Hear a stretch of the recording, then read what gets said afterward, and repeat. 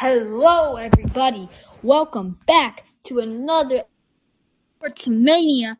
Today, it's going to be me and Ryan, and we're going to be talking about our top 10 picks in the our mock NFL draft. So, I'm going to roll the intro, and we're going to get started. Even if you are not ready for the day, it cannot always be night. Sir, flex I do work. Work 6 of like Mike. He's out of sight. Wow, welcome back to another episode of Sportsmania. Here we are talking about the NFL draft. Ryan, if you guys didn't know, Ryan is a Steelers fan and I'm a Jets fan. So, I mean, you know, it's a pretty big draft for the Steelers, you would say, right? Yeah, you guys can make some decisions. It's a big draft for the Jets too. So both of our teams have a big part in this one. But I guess we can just get right into it and talk about who we have. Going number one.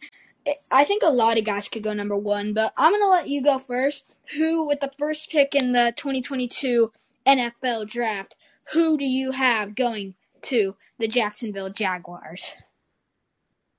I think Aiden Hutchinson is probably going to go number one. He just dominated college football at the DM level and Big Ten level.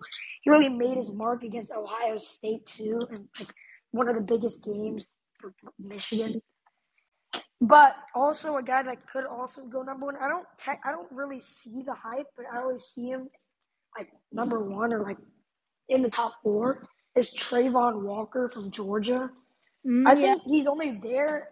He's like his potential is probably really good. I like his like build at 6'5", 272.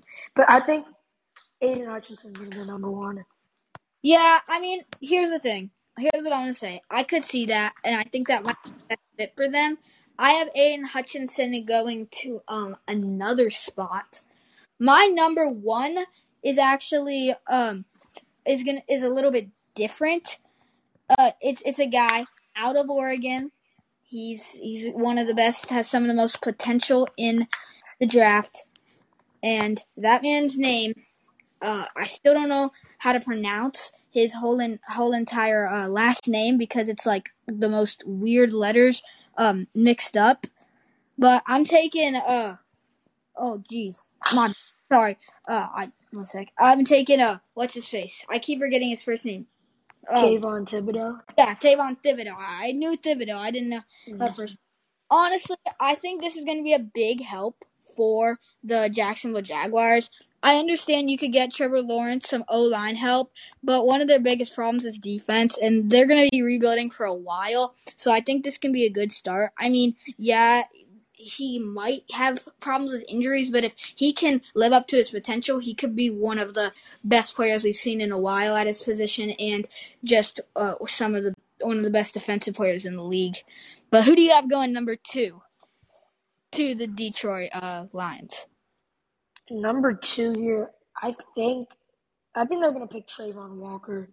They're going to be rebuilding again for like a really long time, so they have time to develop guys like Trayvon Walker, and they're going to need to take a risk. I mean, Trayvon Walker is definitely a risk because he's a boomer bust player, in my opinion. He can be like an all-pro DM, but he can also be like a bust like the Lions would pick. So they have a lot of time, and their defense is really weak. Like a couple years ago, they drafted Jeff Okudah, and he just really hasn't panned out due to injuries and stuff. But I think Trayvon Walker's going to go number 2. Yeah, I can see that, the lining out of Georgia, but here's who I'm taking. I'm sticking with the hometown hero, Aiden Hutchinson, going to the defense.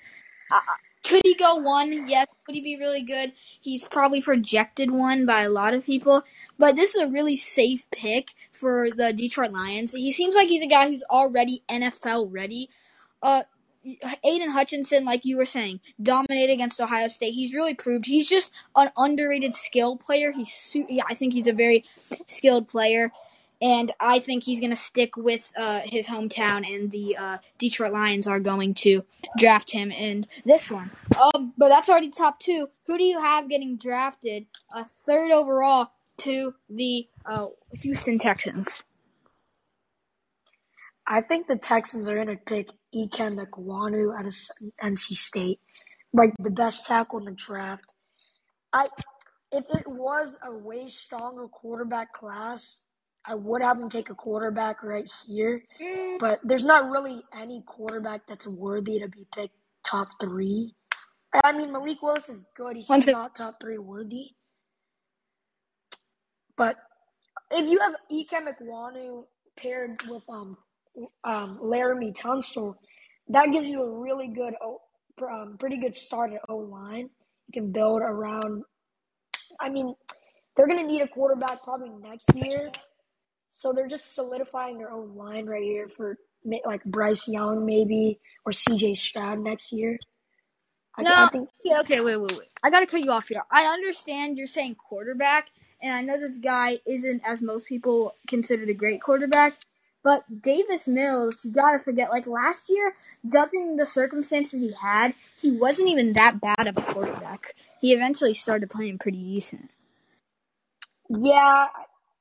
Like, for a quarterback to succeed, they're gonna need probably more weapons, like Brandon Cooks. Yeah, that's true. And then basically the rest are nobodies. A guy like Bryce Young or C.J. Stroud, if they step in, I think those two have a lot of NFL potential, but we'll see. I think that's a good pick by you. If Davis Mills isn't working out, then those would be some really good guys to draft.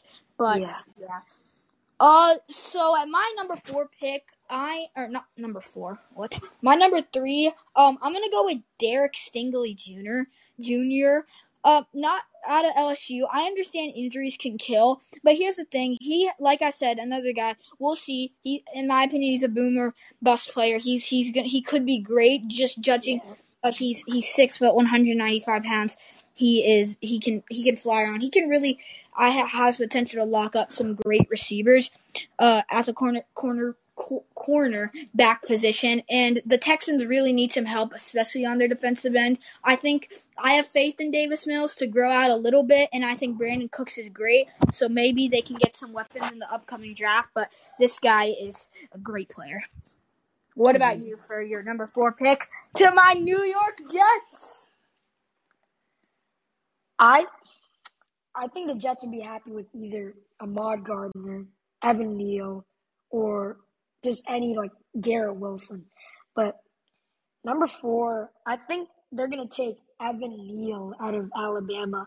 They desperately need O-line. They have Mekhi Becton. He's pretty good. It's just he was injured most of last year, and their O-line is just not great outside of Mekhi Becton. And if you pair Evan Neal and Mekhi Becton on the tackles, you're looking pretty good. And Zach Wilson will maybe get like a couple more seconds to throw the ball. And I could see them pick a receiver later too, like maybe at the number 10 pick. I get what you're saying. I think number 4 pick. Now, here's what I'm having my shot in the park. I don't care if it's our number 4 pick or our number 10 pick, but here's what we're gonna do because we're just a very smart team, and the Niners are friends with us. We're gonna trade our number 4 pick, and we're gonna get Deebo Samuel, and then we're gonna make the playoffs because he's gonna dominate the league and Zach Wilson's gonna go on an MVP tour.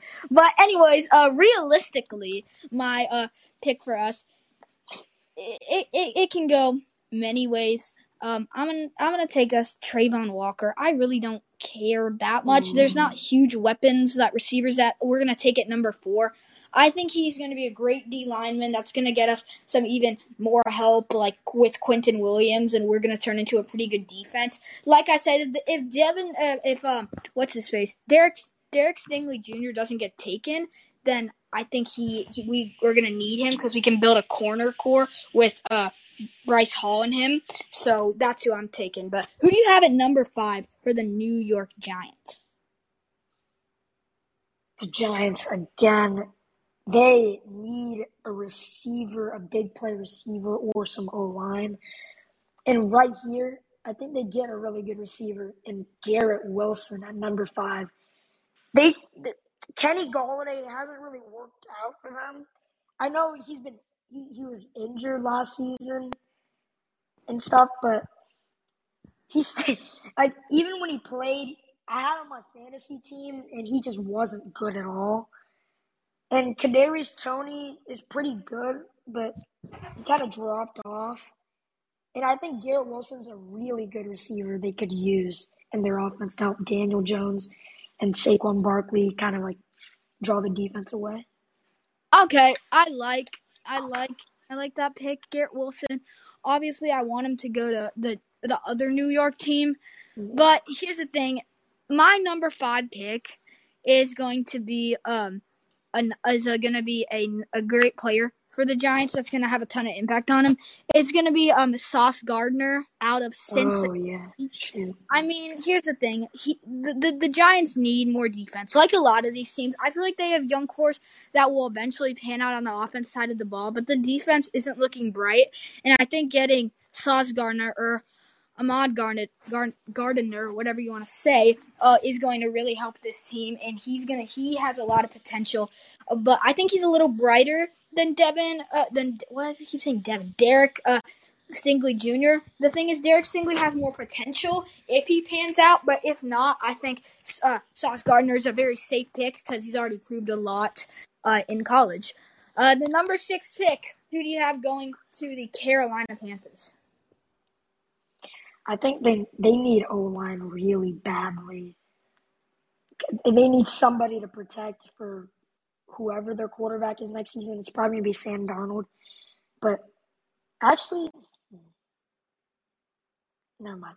I think they're going to take Malik Willis at number 6.